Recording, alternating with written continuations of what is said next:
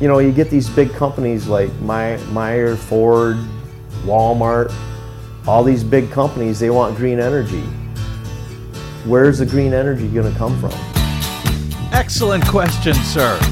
Let's discuss it, and let's discuss who's trying to block it. Well, I don't know why I came here tonight. That's why. I got the feeling that something ain't right. No, it ain't. I'm so scared in case I fall off my chair. And I'm wondering how I'll get down the stairs. Clowns to the left of me, jokers to the right. Here I am, stuck in the middle with you. I am.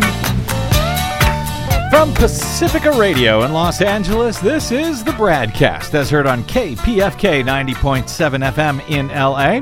Also in California in Red Bluff and Redding on KFOI, and Round Mountains KKRN. Up in Oregon on the Central Coast on KYAQ, Cottage Grove's KSO, Eugene's KEPW. In Lancaster, Pennsylvania on W News, Maui, Hawaii's KAKU. In Columbus, Ohio on WGRN, Palinville, New York's WLPP. In Rochester, New York's WRFZ. Down in New Orleans on WHIV. Out in Gallup, New Mexico on KNIZ. Concord, New Hampshire's WNHN. Fayetteville, Arkansas's KPSQ. In Seattle on KODX. Janesville, Wisconsin's WADR. And Minneapolis, St. Paul's AM 950 KTNF. We also stream coast to coast and around the globe every day on the internet, on the Progressive Voices channel, Netroots Radio, Radio for Humans, NicoleSandler.com, Radio Free Brooklyn, Workforce Rising, No Lies Radio, Verdant Square Radio, Detour Talk, and most of your favorite podcast sites. Blanketing Planet Earth, I'm Brad Friedman, your friendly investigative blogger, journalist, troublemaker, muckraker, and all-around swell fellow, says me from BradBlog.com. Thank you very much for joining us today for another thrilling edition of the BradCast, and I am very excited about our guest joining us momentarily, Desi Doyen. Yes, me too. It has been many years since I believe that we spoke to him on the airwaves. He has been documenting a very interesting and at times distressing story that is happening sort of under the radar in a whole bunch of rural communities, including farming communities across the American heartland, when it comes to clean, renewable energy and the forces that oppose it. Yes, there are still forces that oppose it. Surprise. Yeah, we will explain all shortly. But since farmers and climate are on my mind today, there is this. Hundreds of climate activists and farmers rallied in Washington, D.C. last week to call for significant climate provisions in the farm spending bill that Congress hopes to pass this year, according to Reuters. The rally, featuring a performance by musician John Mellencamp, was sponsored by Farmers for Climate Action and was titled A Rally for Resilience. Sounds like it was a good rally, even with John Mellencamp there. Agriculture contributes about 9% of total U.S. greenhouse gas emissions, according to the EPA, mostly from fertilizer application and livestock. And you don't have to say anything else about that.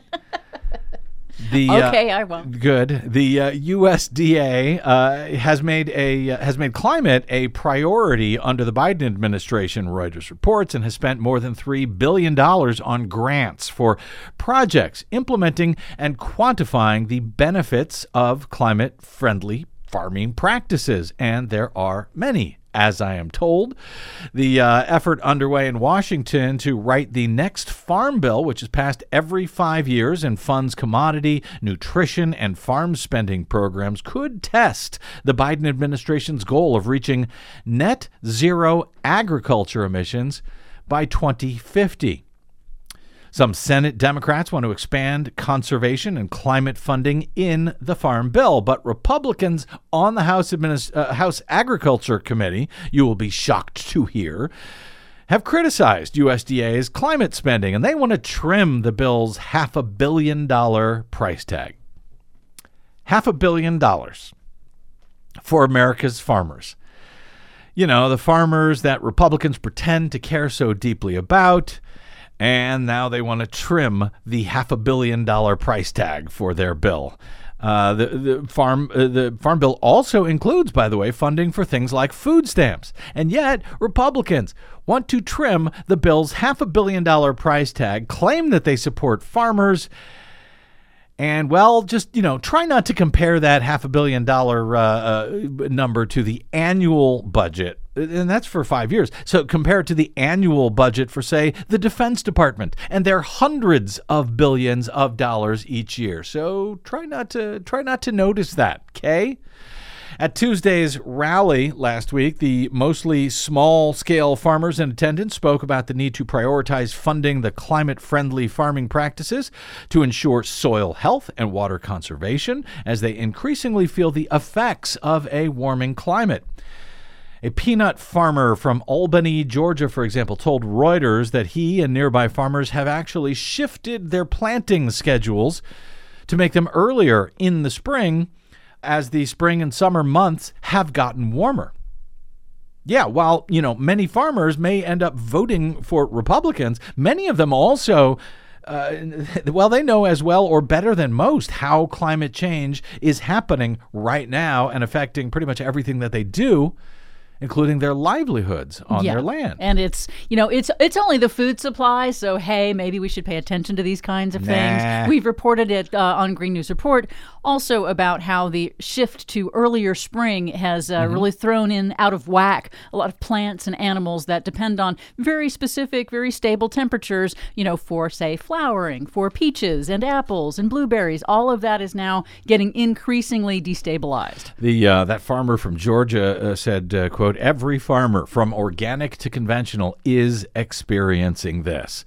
Speakers at the rally also called for the Farm Bill to incorporate protections for farm workers who face significantly higher risk of heat-related illness and death than workers in other sectors. The rally ended with a march to Capitol Hill, and as far as I know, none of the climate activists or farmers tried to overthrow the American government once they got there.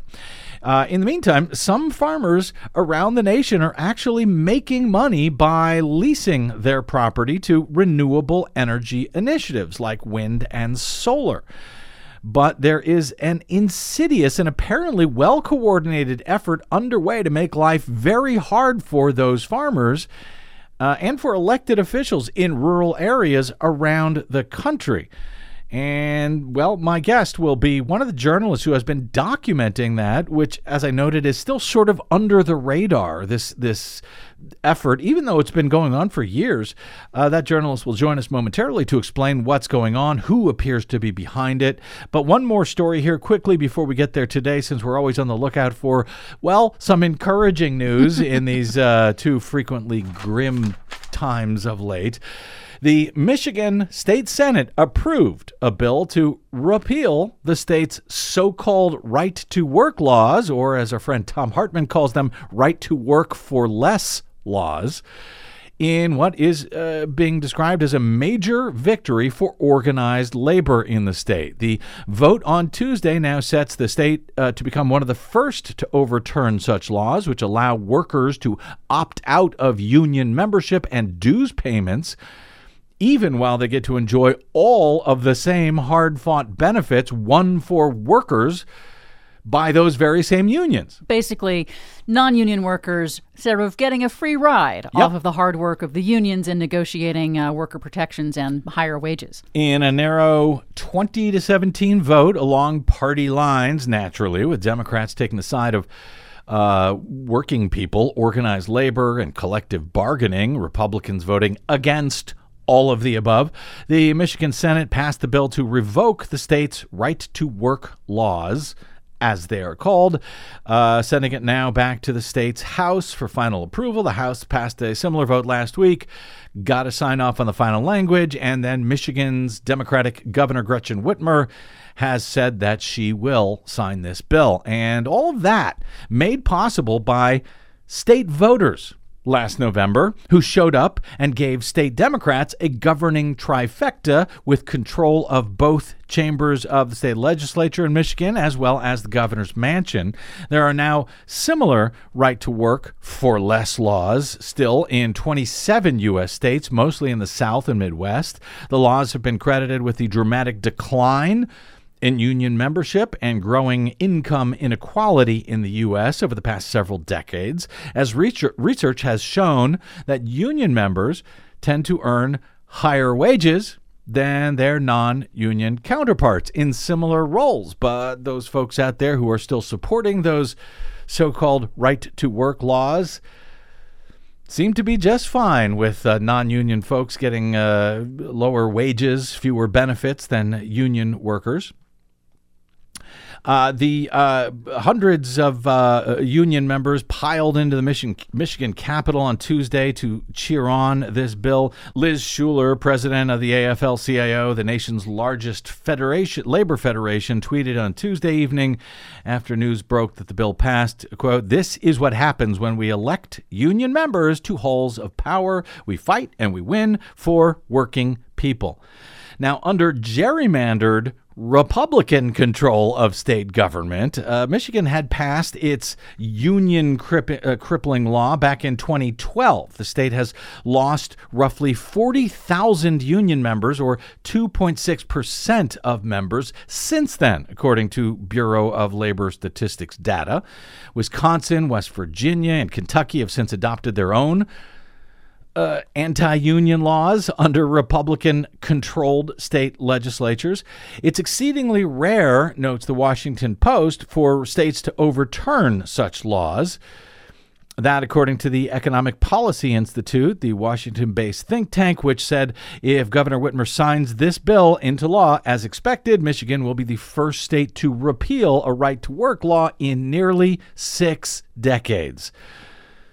By the way, Missouri voters, on the other hand, overwhelmingly shot down their own legislature's right-to-work laws back in 2018 on a ballot referendum, because you can't gerrymander a statewide ballot initiative, as it turns out, like you can gerrymander the legislature. In fact, it was thanks to a statewide ballot initiative adopted by Michigan voters that an independent redistricting commission in the state drew up new, fairer maps for the state. That resulted in Democrats taking over both houses of the state legislature last November, and then, of course, the rolling back of anti-union laws in an otherwise very pro-labor state. See how that works? Democracy, some call it. But of course, if you game democracy, if you gerrymander state legislatures, none of this works. Everything is broken. They're getting around to fixing things in Michigan. Nice to see. Business groups in the state, of course, have opposed repealing the state's anti-union laws, saying that it would remove workers' freedom to decide whether to affiliate with unions and pay union dues. And if there's anything that business groups care about, of course, it's freedom, especially for workers and their freedoms to collectively bargain for better wages and better working conditions. So anyway, there's a bit of encouraging news for you today. And yes, speaking of Michigan and farmers, and yes, the climate and the environment, let's take a quick break, and we'll be joined by longtime climate journalist Peter Sinclair, who some of you may know from his long-running climate denier crock of the week videos on YouTube. I know that we've leaned on them once or twice over the years for our Green News Report. Just snarky comments.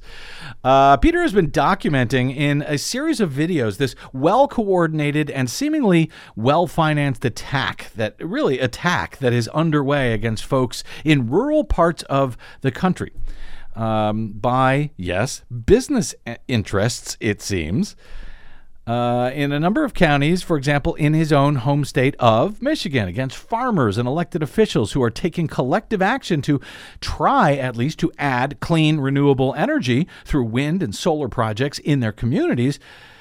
Well, they're trying to anyway. The opposition that they are facing from a well-coordinated, if shady group of folks is, well, almost exactly what you might expect. That story with Yale Climate Connections' Peter Sinclair is next on the BradCast.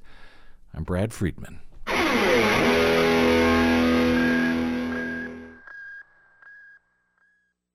5 major corporations now control more than 80% of the media in the United States, but they don't control us. The BradCast and the Green News Report are 100% independent, 100% listener-supported. But we can't do it alone. We need you. Please help us bring real facts to listeners at independent stations around the nation. You can make a difference. Support independent media. Drop by bradblog.com/donate. That's bradblog.com/donate. And thanks. I was on the Planning Commission, chairman of the Planning Commission. I'd been chairman for approximately the last 10 years. I turned in my resignation on January 23rd of this year. Just the last 2 years of this turmoil that's gone on with the turbines and the solar and the abuse that we've taken over the last 2 years, it just has worn thin on me. I don't know how we got to this as a society where we've got just a lynch mob mentality. I know when this thing started, no one came to the planning commission or the township boards in any of the townships that I'm familiar with and said, I've got some concerns about wind, I'd like to talk about them. It just slammed us in the face and taken that lynch mob approach that you better see it my way or else. And it's really sad. All these big companies, they want green energy. Where's the green energy going to come from?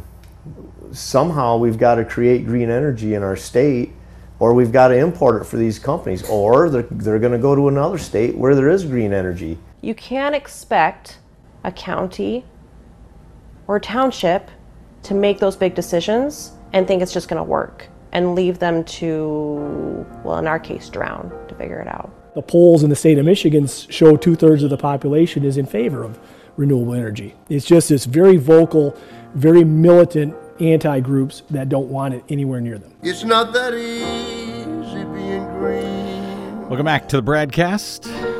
Brad Friedman from bradblog.com.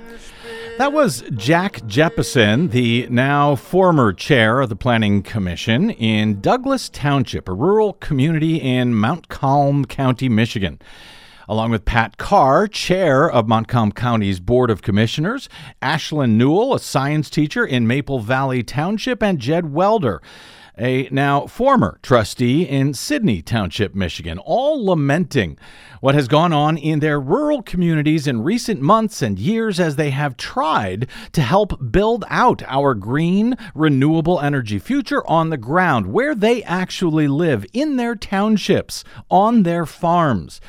As documented by Yale Climate Connections video journalist Peter Sinclair, many members of the community, while hoping to do the right thing for their state, for their children and their grandchildren, and for the environment itself by signing up to lease out their land to wind and solar projects, seem to have had no idea what came along to hit them in the process, and it seems only to be getting worse in many of these and other communities in the American heartland. As Sinclair explains in one of the many videos that he's produced documenting the mess in just this one county, the clean energy future that most Americans hope for will not be built in New York, San Francisco, Detroit, or Chicago.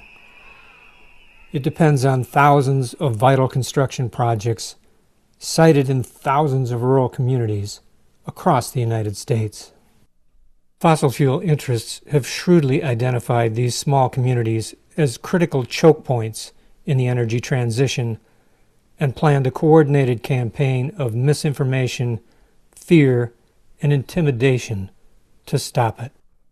Last year, President Biden and the Democrats in Congress passed landmark legislation called the Inflation Reduction Act. Among its many provisions are billions of dollars in incentives over the next 10 years to expand the nation's supply of renewable energy to both reduce air pollution and combat climate change by transitioning the nation's electric grid away from polluting fossil fuels.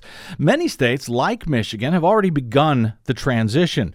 The ambitious goals will require a massive expansion of wind and solar energy projects around the country, which in turn could also serve to offer a lifeline to rural areas with new revenue for farmers who allow renewable energy projects on their property and new revenue for those rural communities that have seen little economic development in recent years. The effort would also allow farmland to remain rural rather than be taken over by corporate developers and permanently altered. As America needs to deploy clean energy projects, struggling farmers need more diversified income sources. So working with farmers to lease their land for wind and solar projects, even while they farm the same land, well, that seems like a win-win for everyone. But that is not what is unfolding, as Sinclair documents, in many of these towns across rural America. Sinclair has been reporting on a seemingly well-coordinated surge in anti-clean energy backlash in many of these communities, including direct intimidation and harassment of farmers who allow their properties to be used for renewable energy projects, as well as attacks against elected county and township officials and public commission members for daring to allow any of this to take place. One of the past members, he was at a local gas station pumping gas down the Clifford Lake, and there was a lady pulled up on the other pump. Well, you're that person on the PC, and started cursing at him, and she spit on him. And it was very hard to just sit there and let them talk to you and talk down to you, accuse you of things that wasn't true at all. As these people came in and continually said horrible, horrible things, and in person, on social media, trying to take down Terry Anderson's business and say horrible negative comments on his business page. A friend of ours has an orchard and a petting zoo. And they've said, don't patronize him because he's in favor of wind turbines. They tell everybody on Facebook to boycott us. And the crazy thing was, if you went around the county, it was the same dozen or 2 dozen people that would go to every single township board meeting and try and intimidate. It didn't matter if they lived in the township or not. As noted, the effort seems to be coordinated, with the same people traveling around to different township meetings all over the region. That coordination was a common thread among those that Sinclair interviewed in Montcalm County, Michigan. You saw the same people going to all these meetings all the time. Same people. It was predictable. They're yelling and saying horrible things to people and how horrible our township officials are. There'd be probably 40, 50 people there, a lot of them from different townships, different counties. They were truly anti-wind to the point of being, it controlled their life. These either national groups or state level groups that come in and help these advocates organize, and they have a template, and all the signs look the same, all the signs that they put up on the roadside and all the websites look the same, and they're the same stock photos of a wind turbine on fire that have been used hundreds and hundreds of times over.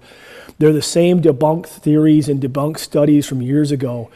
If you look at the things that are being presented on our community, you'll see those same exact tactics, whether it's in Ohio or Indiana or wherever you're talking about. Same exact information being shared Facebook to Facebook, same stuff being shared at township meetings. They come in and they tell these groups that they have to overwhelm the townships with emotion and flash mobs and near riots and yelling and screaming and intimidating local elected officials, intimidating farmers, intimidating anyone who stands up for property rights and stands up for what we believe might be the future.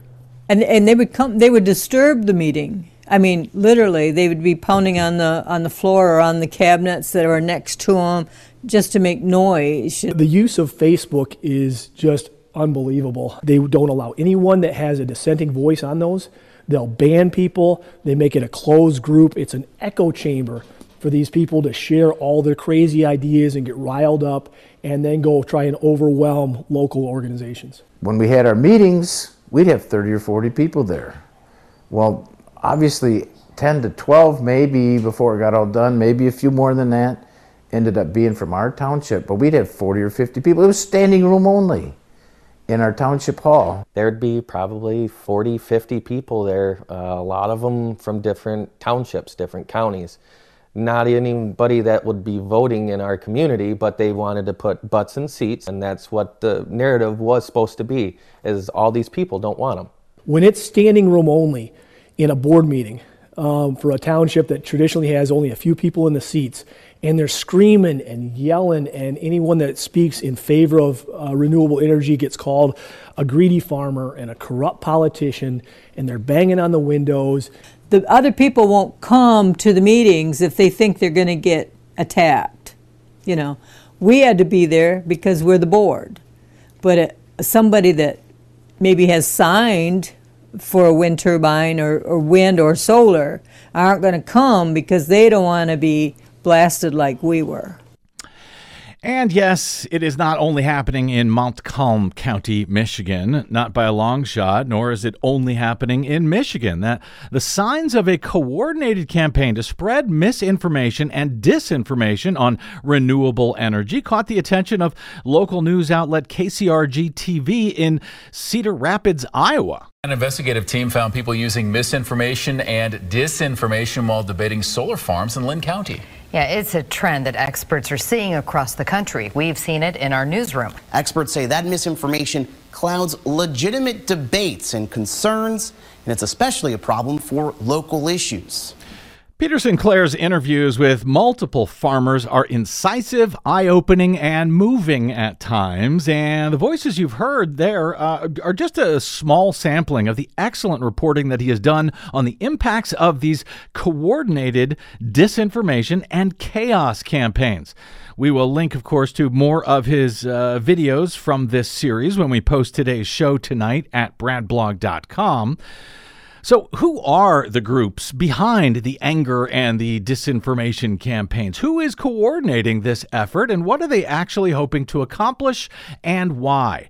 Joining us for insight today is Peter Sinclair, who has created hundreds of educational videos over the years debunking climate science misinformation and disinformation for the This Is Not Cool series at Yale Climate Connections, and for his long-running independent series Climate Denial Crock of the Week.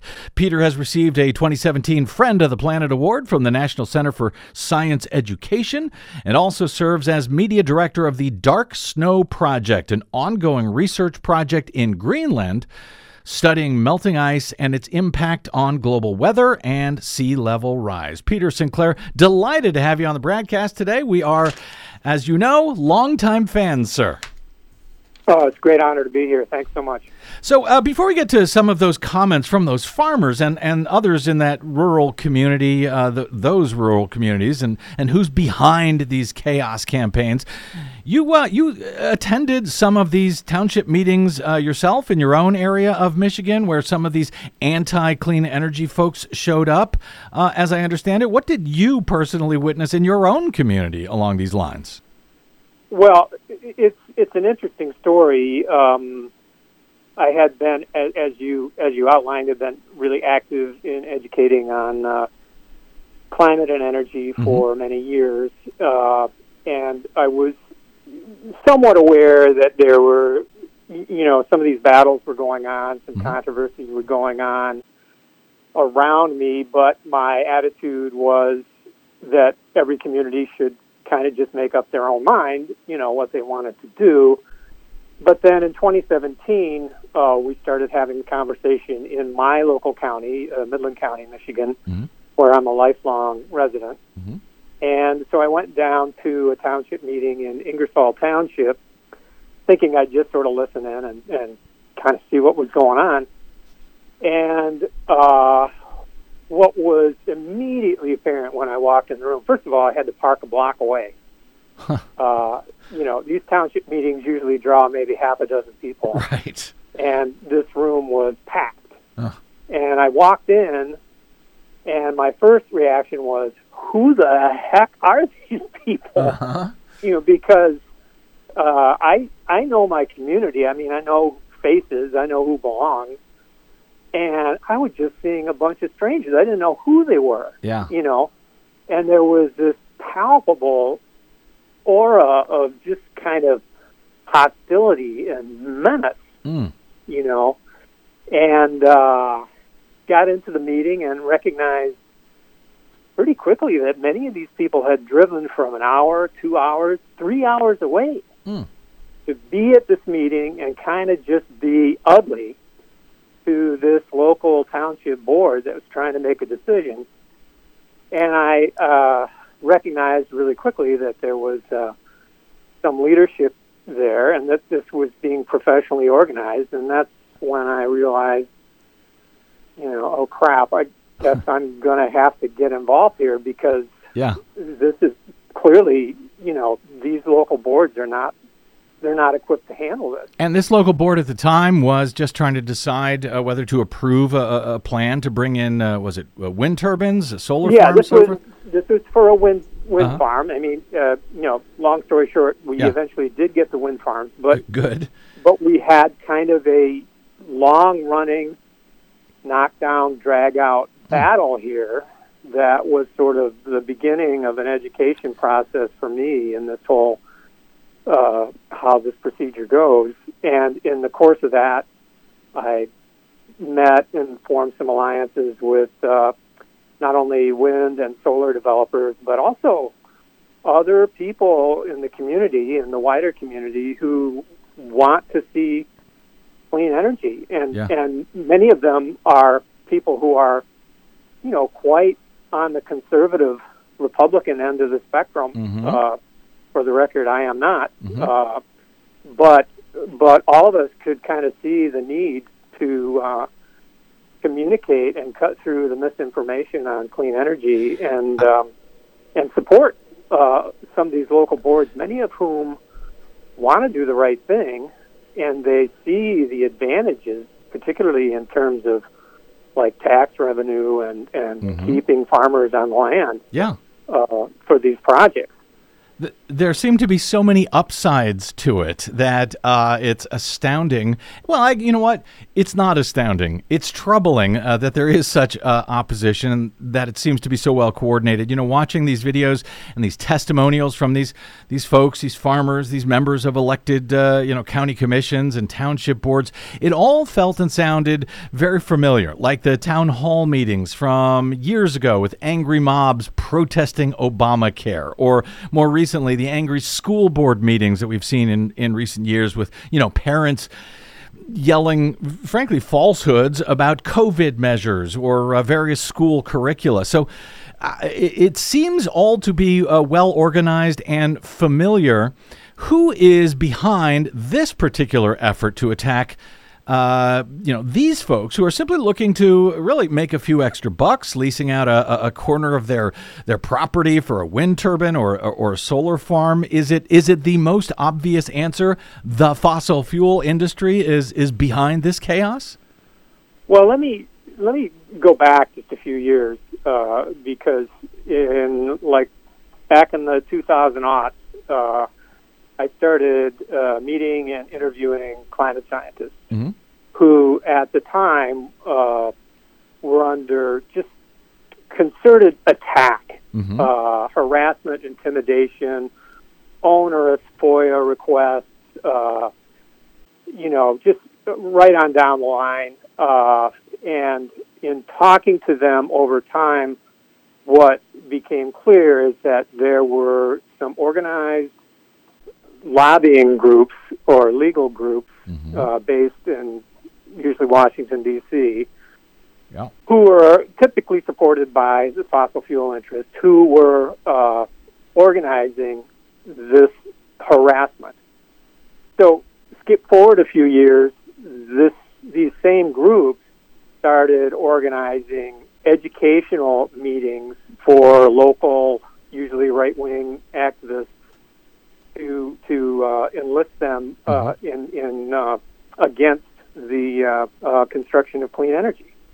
And it's struck me all the way along that there was a lot of similarities between the attacks that were being conducted on scientists and the attacks that I'm seeing now on farmers and local officials. But when I was doing this series of interviews in Montcalm County over the last few months, that fact just jumped out in bold relief to me from my recollections of the interviews that I did with the highest level climate scientists in the country, and now speaking to these farmers and local officials who are being subjected to exactly the same tactics. And so it just snapped, into clarity that the playbook that had been developed to quite successfully, intimidate climate scientists, was just sort of being ported to a different venue. And we're seeing it now unfold in county after county all across the Midwest and the Heartland. And presumably, this is that same campaign. And, we've had our friend as well, Dr. Michael Mann, on this show, who was harassed endlessly by these folks through legal measures and so forth. But here they are going sort of township to township, maybe Facebook page to Facebook page, to, I guess, scare and misinform these towns. Other than scaring the hell out of some of these people, does this tactic actually work, as you have observed? Well, too often it works. We've won a few. We've lost a few. Lately, we're on we're sort of feeling like sending off the flying monkeys at this point, because this campaign is so well oiled that it's just it's kind of self-replicating. People hear that there's going to be a solar or a wind project nearby. They have been primed by 20, 30 years of Fox News and talk radio to be suspicious. They go on to social media. They, type in wind energy or solar energy, and they find just, literally thousands of references to misinformation and disinformation that is constantly being circulated and recirculated out there. And then they very quickly find their way to some of the leadership of some of these groups, and then they replicate this template, which typically starts by forming a Facebook group, making it private, not allowing any dissension, and sort of herding a whole lot of people into it, and then kind of just continually bombarding them with a stream of negative misinformation. And so pretty soon you got people that are terrified and angry and feeling aggrieved, and then it's just a matter of pointing them in a direction of the nearest local planning commission or township board and pulling the trigger. And it's as if they really believe that somehow they are going to stop the transition toward renewable energy, I guess, one township meeting at a time or something. Peter Sinclair, you zeroed in on one figure who pops up in seemingly all of these anti-wind and anti-solar campaigns, according to the folks you spoke to in Michigan, in Montcalm County, a guy apparently by the name of Kevin Martis. If you're an anti-wind person, whoever's behind this, you believe everything they say and nothing that anybody else has to say. And anything they say goes, and nothing can be said bad about them. But there's someone out there, I think, that a little bit higher up than what our county is, coaching these people. So a lot of the stuff that they ask, you where'd you hear that from, or how do you know that, or they're being coached. People you thought had a lot of common sense, whoever the big cheese is, that's who they believe. You have any idea who the big cheese is? Well, we heard right from the start that there was Kevin Martis. You had people like Kevin Martis. Kevin Martis. A few names that I've had dropped would be Kevin Martis. Peter Sinclair, who is Kevin Martis, and who is he working for or with? Well, it's interesting. So I described that first meeting that I went to here locally in Ingersoll Township, and Mr. Martis was there. He had driven up for 3 hours from Lenawee County, which is far south of Michigan, almost to Toledo, and showed up at this meeting, clearly exerting kind of a leadership position, and then followed up with several meetings locally where he gave his supposedly informational spiel to local groups. And I did a little bit of research on him. In fact, he introduces himself as what he calls a senior fellow at this group called the E&E Legal Institute, which is a very well-known instigator of misinformation, disinformation, and harassment against scientists. It's a group that Michael Mann, for instance, knows very well. So what I did was I just wrote a letter to my local newspaper, write a letter to the newspaper, right? And just suggesting that perhaps this gentleman, because of his affiliations, might not be a completely even-handed source of information. Right. And then the remarkable thing was really remarkable. Like, I'm sure you've written a letter to your editor, right? And then maybe the response that you expect is somebody else will write a letter and they'll disagree with you, and right. maybe you'll even go back and forth a few times. Right. Well, what happened to me is that I got a cease and desist letter from a silk stocking Detroit law firm that was not only sent to me, as you mentioned, I have for the last decade been doing a series for the Yale University School of Environment. They sent a cease and desist to the president of Yale. In response to a letter to the editor that you said. Because I wrote a letter to the editor expressing disagreement. Now, who does that? And who has a high-level, big-city law firm on speed dial to push back on someone who criticizes them in a letter to a local newspaper? I mean, just who does that? Well, apparently the E&E Legal Institute, I guess, if Kevin Martis is somewhere behind this. Now, he claims that he gets no money from the fossil fuel industry, but everyone that you spoke to cited him as the guy who seems to be running the operation, sort of. If he is not working for the fossil fuel industry, but he is working for E&E Legal Institute, I guess if that's who he claims to be working for, who funds E&E Legal Institute, Peter? Well, I'm not aware of anybody that has a complete list of where that funding comes from, but we do have some paperwork from bankruptcy filings from some leading coal companies, Arch Coal in particular, that shows gifts to the E&E Legal Institute. And just given the background of the people that are involved and their long-term history, a reasonable person could summarize that there's probably more than just Arch Coal that was giving them money, and we're all aware that there's a whole lot of dark, untraceable money floating around for this kind of activity. And that's sort of why I'm wondering. You report and some of these folks talk about, in discussing wind turbines, for crying out loud, there's sort of this religious fervor that has taken over many of these people. It's sort of turned into a religious crusade. They use language against farmers like you're all going to hell, or saying things like, oh, when I see a wind turbine, I think of the apocalypse.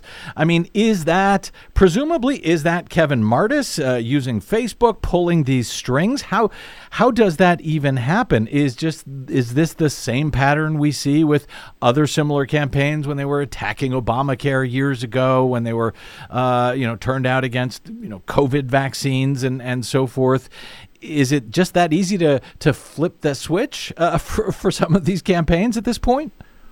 Well, we've kind of evolved a generation of people who are attuned to this cultural war kind of mindset.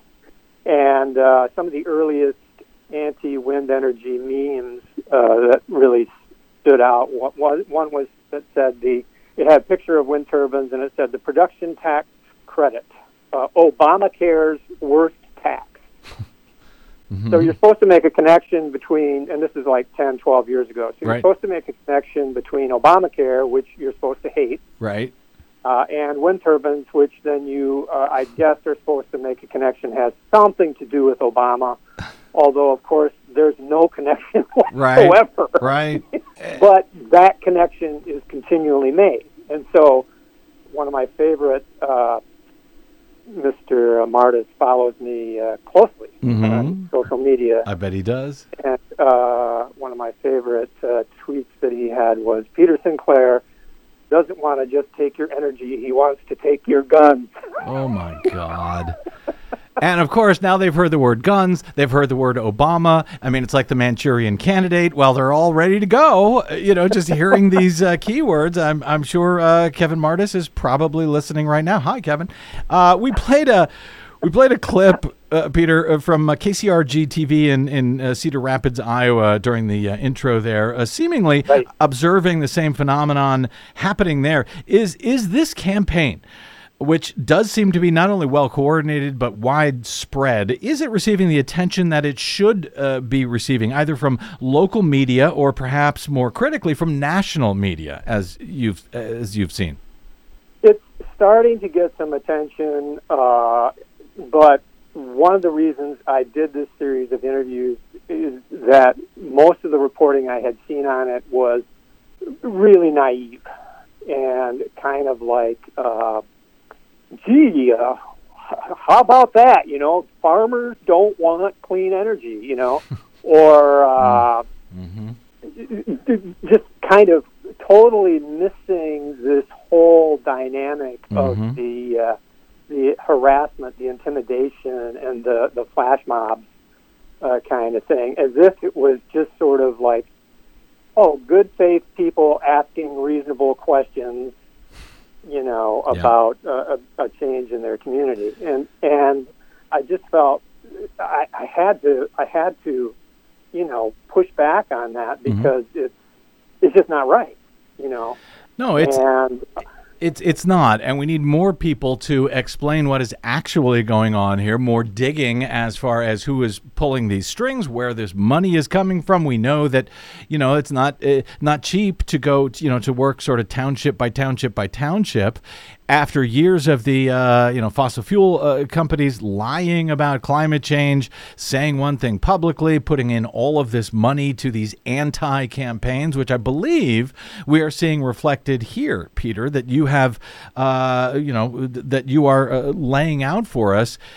We need local media and national media to explain to the American people what is actually going on, because we are at no more crucial time, right now than ever, trying to transition to renewable energy. Peter, finally, I was struck by some of the folks that you spoke with in Montcalm who seemed to suggest that, they were doing their best. They were trying to answer the call that they had heard, for green energy from the state, from state officials. But they also felt like they were doing this alone without the help of the state that they needed in taking on these anti-interests that had just overwhelmed them. Here was just one of the comments on this. You get these big companies like Meyer, Ford, Walmart, all these big companies, they want green energy. Where's the green energy going to come from? Somehow we've got to create green energy in our state, or we've got to import it for these companies, or they're going to go to another state where there is green energy. Now, a lot of states, frankly, run by both Democrats and Republicans in many cases, are calling for green energy and allowing these programs.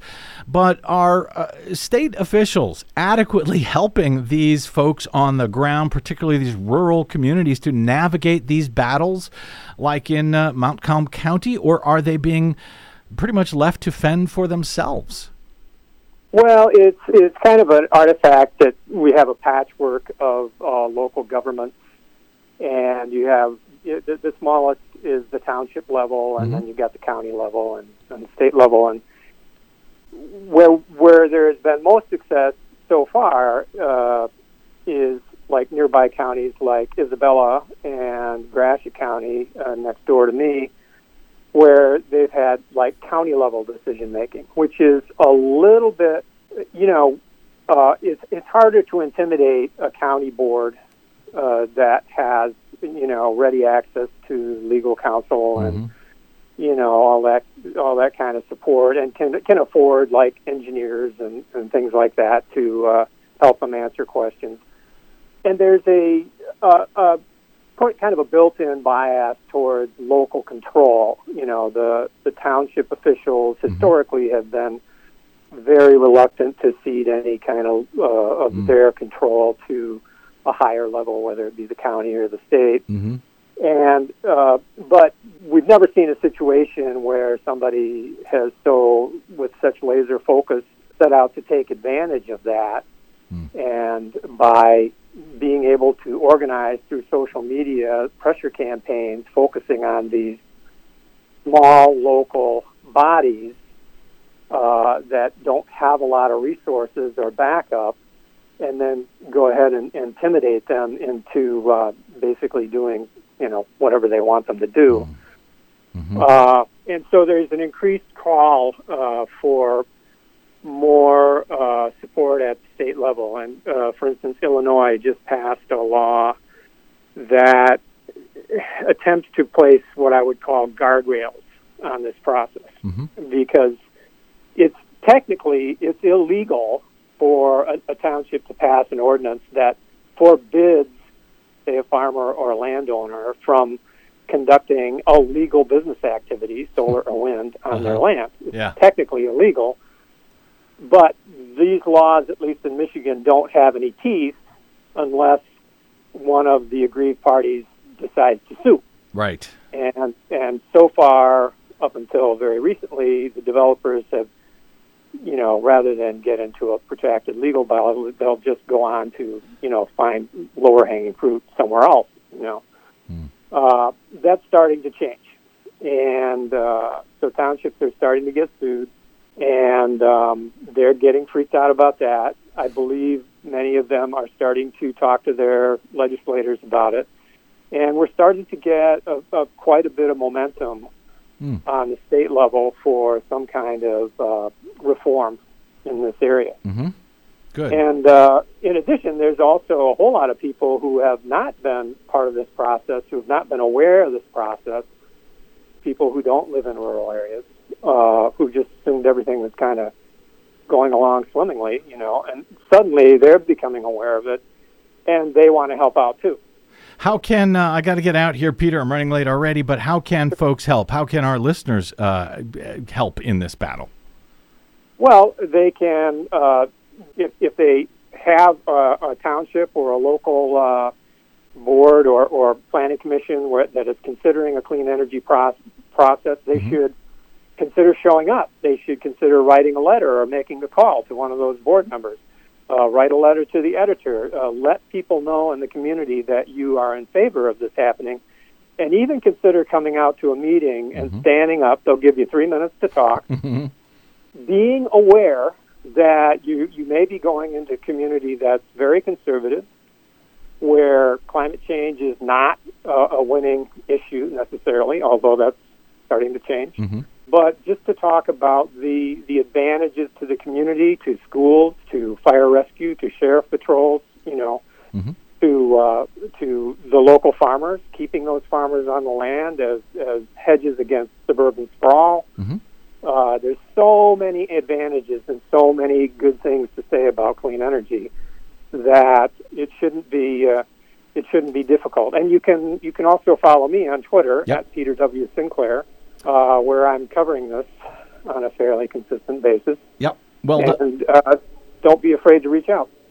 Peter Sinclair is a video journalist, a climate communicator, as he notes. He's on Twitter at Peter W. Sinclair. You can also find his work as producer of This Is Not Cool for the Yale Climate Connections at yaleclimateconnections.org. And, of course, the old original classic Climate Denial Crock of the Week, which you can find at climatecrocks.com. Thank you for helping to get the word out about all of this. We'll continue to follow it. Hope to talk to you again soon on the BradCast, sir. You bet. Thank you so much. You know, it's interesting because when it's a national issue, it's occurring to me as I'm talking to Peter, when it's a national issue like Obamacare or COVID, you know, you've got a lot of the national media, they go to these town meetings and they get the angry people yelling and screaming about it. But for years now, this attempt to move green energy into local communities, farming communities, and the organized attack against it has sort of flown under the radar. So for the national media. So I'm glad that Peter Sinclair is out there trying to document it, trying to bring it to folks' attention. Yeah, it's insidious, I think, and very, very sneaky. And it's the same exact thing. I mean, it's the same campaign, the same playbook that they use for all of those other things. But when it comes to green energy, it just does not get the kind of coverage that it should. I know. And so we're hoping to change that. And of course, people can also reach out and check in their local area to find out what's happening with their local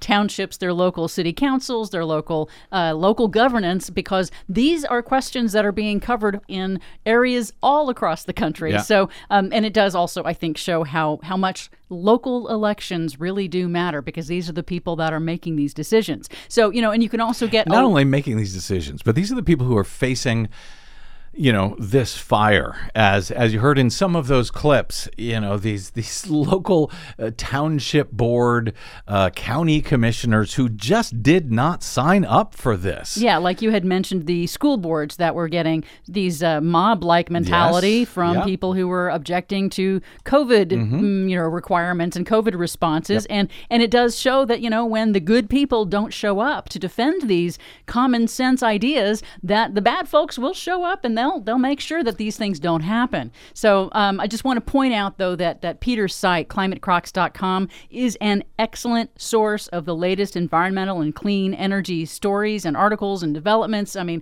analysis on there. So I get his email digest every day, and it's great. He does a great job of sort of giving you this broad overview of what's going on. So I really find it very helpful at climatecrocs.com. There you go. Thank you very much, Desi Doyen, our producer. Thanks to all of you for spending a portion of your day or night with us. It's always greatly appreciated. If you missed any portion of today's show or you want to share it with someone you love or hate, you can download it anytime for free at bradblog.com. We have no paywall at all because we rely on folks like you to hit one of those donate buttons once you're there, or just go straight to bradblog.com/donate to help us stay on your public airwaves. Drop me email if you like. I am BradCast at bradblog.com, and on the Facebooks and the Twitters and the Mastodons, you'll find me simply at the Brad Blog. We will see you there. Until we see you here next time, I'm Brad Friedman. Good luck, world.